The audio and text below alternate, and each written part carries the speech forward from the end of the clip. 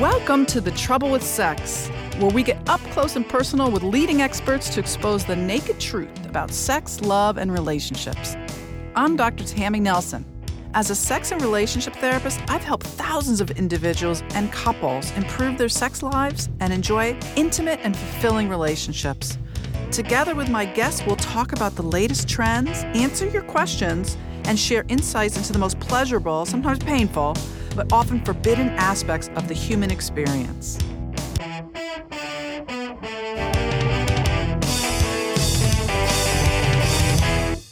Today, we're going to shake it up a little bit and talk about my new book, When You're the One Who Cheats. I'm going to give you some steps to surviving infidelity, and we're going to talk about what is going on in this country around monogamy. Last episode, we talked with Ashley Madison, a dating website for people who are having the affairs. And I used a lot of the statistics from Ashley Madison because there's over 60 million people on that website. The people that I talk to in my private practice, where I see couples and individuals, have a lot of questions about what it takes to make monogamy work, but they also know the risks of being in a commitment and trying to make monogamy work because it's still a question. It's still a wondering. It's still a challenge. You know, monogamy today is based on an agreement that we make with our partner explicitly that is really based on a concept that's about 200 years old. You know, we used to get married when we were young and young enough to have children so that we could last long enough to have a marriage for about 15 average years. And we were dead by the time we were in our late 30s. And marriage today is totally different. We live to be 80, 90, sometimes 100 years old. I just spent the holiday weekend with my mother-in-law who's 94. And when I think about my grandparents were married for 70 years. Like, that's a long time to be with the same person and to expect to be monogamous with the same person. You know, today, a lot of people have marriages that are monogamous, and then they get divorced and have another marriage that's monogamous. And there's an expectation that if you get married and divorced a second time, that you'll get married a third time. It's not uncommon. So marriage looks different than it's ever looked before, and yet we're still going on those old rules from 200 years ago, that you get married, you stay desirous of the same person, you never think about cheating with anybody else, and then you die. So as dramatic as that sounds, it's really interesting being a couples therapist because what we're taught in our training is that there's several stages of a relationship. Number one, you meet someone, you fall in attraction, not love yet, but you fall in attraction. You fall in longing. You're hot for someone. You're attracted to them. You see them across a crowded website. You swipe in the right direction. You say, oh, this person's really attractive. And there is a longing for someone, and longing happens in the space in between you. You're attracted to what you don't have. And that phase of your relationship is where that lust comes in or that turn on comes in. And that's kind of an exciting time because you don't really know each other yet. It's a time of curiosity. It's a time of discovery. And a lot of times it's a phase of your relationship where the sex is really hot. And I'm going to tell you why. It's because you got nothing to lose yet. So the longer you're together, the safer you are in your relationship. You would think that the sex would be better. If you're married for 20 years, 25 years, you would think, well, we know each other really well. We've seen each other through everything. We trust each other. We're safer being ourselves. But actually, safety is antithetical to eroticism. Eroticism, by its nature, is illicit. It's forbidden. It's naughty. And so the longer you're together, it makes sense that the less erotic your relationship becomes. And it makes sense that that is true for most people in long-term monogamous relationships. Not everyone, but a lot of people. And as your relationship develops in those natural phases that we all go through, it happens for a reason and it happens naturally, but you don't have to get stuck in that place. But really, the problem is that we've been taught that if you are really good companions and really good roommates, then the sex will take care of itself. But what's actually happened is there's been this misunderstanding about how to have hot sex in a marriage. There's two parts of your marriage. There's the companionship and then there's the eroticism. You have to work twice as hard on the erotic part of your relationship than you do on your companionship. After that initial phase of attraction, which only lasts like 3 months to 27 months, you go into the next phase of your relationship, which is the conflict phase or the power struggle. And that pretty much lasts the rest of your marriage. So you end up with somebody who brings out the worst parts of you. We totally regress to our worst possible selves at home. I go out, I go to work, I put on makeup, I dress nice, I'm nice to people. I go home, I take off my makeup, I put my hair up, I put my sweatpants on, and I'm a total bitch. So I know that all of you can relate to this. Like, this is how we treat the people we love. This is how we are at home with the people we feel the most comfortable with, the people we are safe with. Because that's what happens after that initial phase of romantic love happens. You go home and you're safe and you're attached, and we create safety in order to have a family. Whether you're gay, straight, it doesn't matter. You're in what I call the sweatpants phase of your relationship. It's great.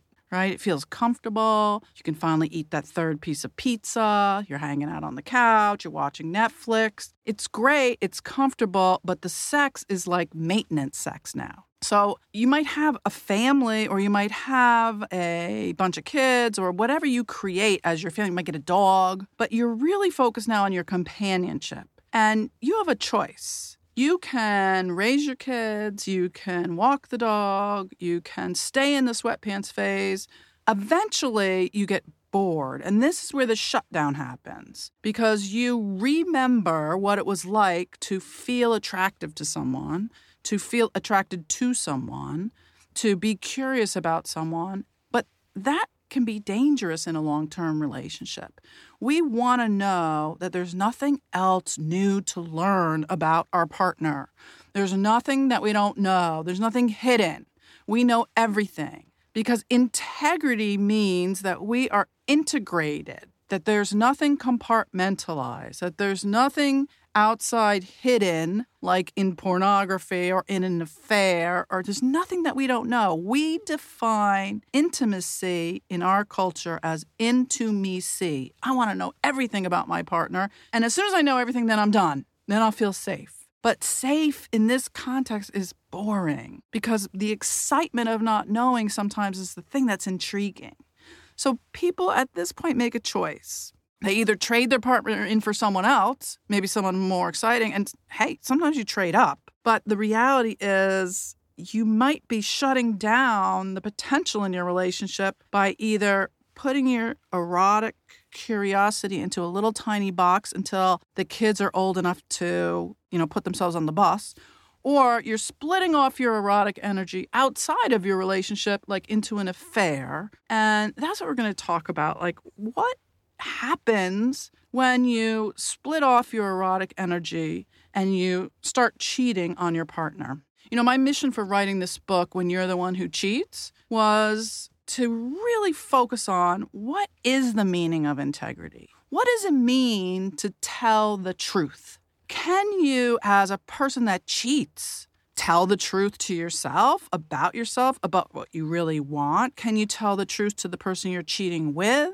Can you tell the truth to the person you're married to? What does it mean to live in integrity? When we were in tribal villages, when we lived in shamanic times, when we were more of a culture that was focused on living together in community instead of being separated out in cities and far away from each other, sex was different. We treated boys differently. We treated girls differently. We treated our families differently. In our culture today, when a boy reaches sexual age, he is shamed for what he believes in about his sexuality. We tell him he's looking at porn, that's wrong. We tell him he's looking at the wrong kind of porn. He's looking at the wrong kind of sex. He's having sex in the wrong way. He's having it too much. It's not consensual. Boys are really confused about sex these days. Back then in shamanic times, when boys turned sexual age, when they turned preteen age, they would be sent out into the wilderness. They would be sent out into the dark night of the soul, and through deprivation or hallucinogenics, they would have to find the split-off parts of their soul. They would have a vision quest. They would have a spiritual journey or a spiritual experience, and they would remember the split-off parts of themselves. They would reintegrate those split-off parts of their soul, and then and only then could they come back to the tribe as a man. They would bring value back to the community. And they knew who they were. They were reintegrated. They remembered who they were as a whole person. Today, it's the exact opposite. We split off boys, we isolate them, and we shame them, and they compartmentalize and hide who they are. And today, especially, boys are confused about what it means to be in a relationship. And then they grow up to be men, and we teach them, we want them to be present, we want them to hold our face, we want them to make love to us, we want them to be emotionally available. But then 50 million copies of 50 Shades of Grey are being sold where they're pulling our hair and throwing us down on the bed. And at the same time, they're saying, wait a minute, no means no, I don't know what to do now. And it's true because as women, we want both. We want men to be emotionally available, and we want to have really good sex where we feel like we are being ravished. That's not raped, that's ravished. And so if you really loved us, you would just know and we wouldn't have to tell you. And that's really confusing for men. So instead, we shame men, and by the time a guy is middle age and he comes to my office, he has forgotten who he is. He doesn't know what it means to be sexual and be a man, and he doesn't know if it's okay to masturbate, if it's okay to desire other people. He doesn't know what healthy sexuality is or what it means to be emotionally connected in a relationship. He has forgotten. And to live in integrity today means to reintegrate those split-off parts of yourself, to remember what you truly want, what really turns you on, what you really believe, and what you really desire in a relationship. Part of the reason I really do believe that sites like Ashley Madison are so popular is because people are looking outside of themselves, not necessarily for someone to cheat with, but they're looking to be someone else. So they're not looking for someone else, they're looking to be someone else. They're exploring all those different parts of themselves. With all due respect for the people that you're cheating with, it's not so much about who you're with, but who you become when you're with that person. And so we're trying on these different behaviors, trying to figure out, who am I? Who am I sexually? Who am I as a whole person? So at home, if I'm a dad or a mom, it's really hard to integrate that sexual part of me. So I'll split it off outside the marriage and be that out there. I had a really interesting conversation with the Reverend Dr. Beverly Dale about sex and religion. We were talking about this idea of women and sex and spirituality, and I believe that there's only like one archetype in our society for women. There's Mary. There's Mary Magdalene or the Virgin Mary. You can be a good girl or a bad girl. And so what happens when you become a mother, when you become the Virgin Mary, when you're the Madonna? Can you still be the Mary Magdalene? Can you still be a sexual person? I'll tell you, for me, when I had kids, it was hard to make the macaroni and cheese and go upstairs and put the garter belt on. It's a hard thing to integrate just for us personally. And so it's really hard for men as well to feel like all of those desires and that those dirty fantasies and that part of them that feels sometimes toxic, that they've been taught since they were little, is a toxic desire, might go towards this woman that they love, when really sex can be a language of love. And so seeking out an affair is many times a way to stay married, to have that other part of your personality and have the love and family and companionship at home. And with that, we are going to take a break. I have an important wellness message for anyone listening who has a vagina or loves someone with a vagina. Did you know that a healthy vagina naturally has an acid pH? And any soap is going to harm that. Good Clean Love's line of natural feminine products will help you maintain a healthy pH level. So feminine washes, wipes, moisturizer, lubes, and their latest vaginal probiotics are all going to support your healthy feminine ecosystem. Best of all, you get 15% off for listening to the Trouble with Sex podcast. Just use TTWS15 at goodcleanlove.com. Today, we're talking about my new book, When You're the One Who Cheats. I think affairs fall into two categories. One, it's a can opener and you want out. And you need to be honest about that. So that's the first step. Be honest about why you're cheating. Don't blame your partner. Don't blame your wife or your husband or your partner or your therapist or your mother. It's nobody else's fault. You cheated. Own it. Figure out why. That's the first step. Number two, I don't know if you should end your affair and stay with your partner. I can't make that decision for you. But what I can tell you is be honest. If you're going to tell your partner, are you doing it because it makes you feel better about yourself or because you want your partner to be your confessor? So when I say be honest, I want you to be honest with yourself first. Do you need to tell your partner about your affair, or are you doing it because you think that confessing is going to somehow clear you of all wrongdoing? Are you really thinking about what's going to happen when you talk to your partner? Once you tell them, you can't unring the bell. So you might want to go to therapy and really process what it means to really share in an open, honest relationship and what transparency really means. And number three, empathy is the way to healing after an affair. Forgiveness is not the thing, okay? Forgiveness is about power. If you have an affair and you say to your partner, I'm sorry, then what happens? You have an expectation that they're supposed to give you forgiveness. And until they give you forgiveness, now they owe you something. So maybe they'll give you forgiveness, but I can tell you right now, if you have a relationship that is out of balance, there's going to be a day when your partner says, you know what? I feel like I have no power. What do I have? You got the forgiveness. You got the affair. I got nothing. So there's going to be a day when they're going to take back their forgiveness and say, today I don't forgive you.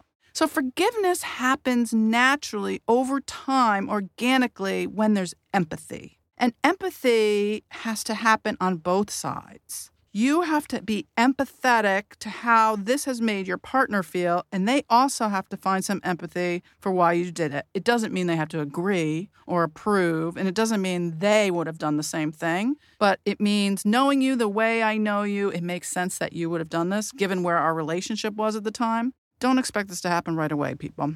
This does not happen in the discovery or the disclosure phase after an affair. It takes time. It takes understanding. And that's the next step. It's time. So there's a difference between disclosure versus discovery. Are you telling your partner, look, we have to talk. I've had this affair. It's over. It's continuing. I'm ambivalent. Those are the only three options. It's over, it's continuing, or I'm ambivalent. And I want to work on the relationship with you, or our relationship is over. So when you talk to your partner, you have to tell them, what does that mean? I want to work on a relationship, or I want to end our relationship. That's disclosure. Discovery means your partner has found your email. You left it out on the table. We can talk in another episode if you did that on purpose, unconsciously or not.